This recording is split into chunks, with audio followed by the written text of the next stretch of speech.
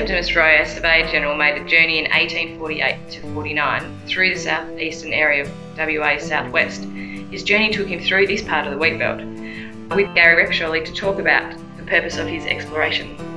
Yes, Roe undertook this exploration mainly because it was to fill in the last part of the jigsaw for Southwest. They journeyed, this area was the southeastern part of the Southwest land region, which hadn't been explored, and they wanted to see what possibilities for agriculture and mining opportunities. How did they actually explore the area? What did they actually use? Again, just simply by horsepower.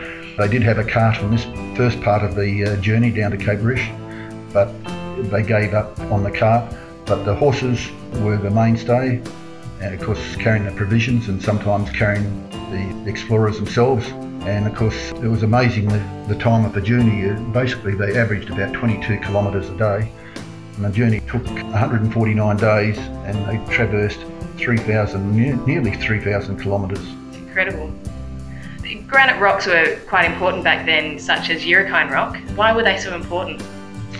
Yes, these rocks were very important for all explorers in WA, particularly the southern part, because it gave them an elevated vantage point to have a look at the vista and plan their next stage of their journey. These rocks were called Bald Hills by one of the later explorers, and they gave them such an advantage to have a look at the landscape.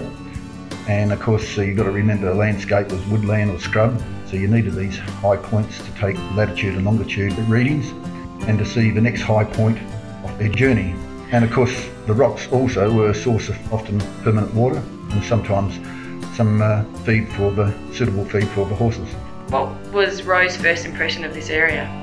He considered a lot of the heavy woodland area to have good potential, particularly coming from Coolan Rock to Urukine, and he noted the salt lakes such as the Continental Lake of course and the shallow salt lagoons.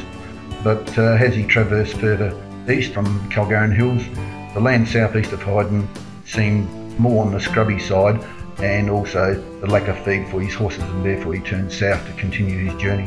What relevance does Urukine hold now, and is there anything to do and see out there?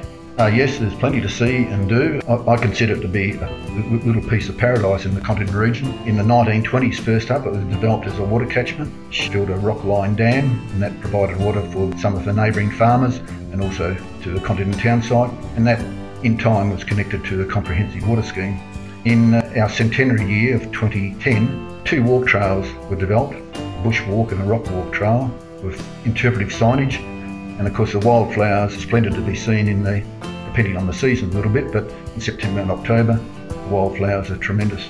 And can anyone go on these trails? Is it for young and old? Yes, it certainly caters for young and old. They're not hard walk trails at all, and there's a brochure available on the history of Urukine and of course on the walk trails.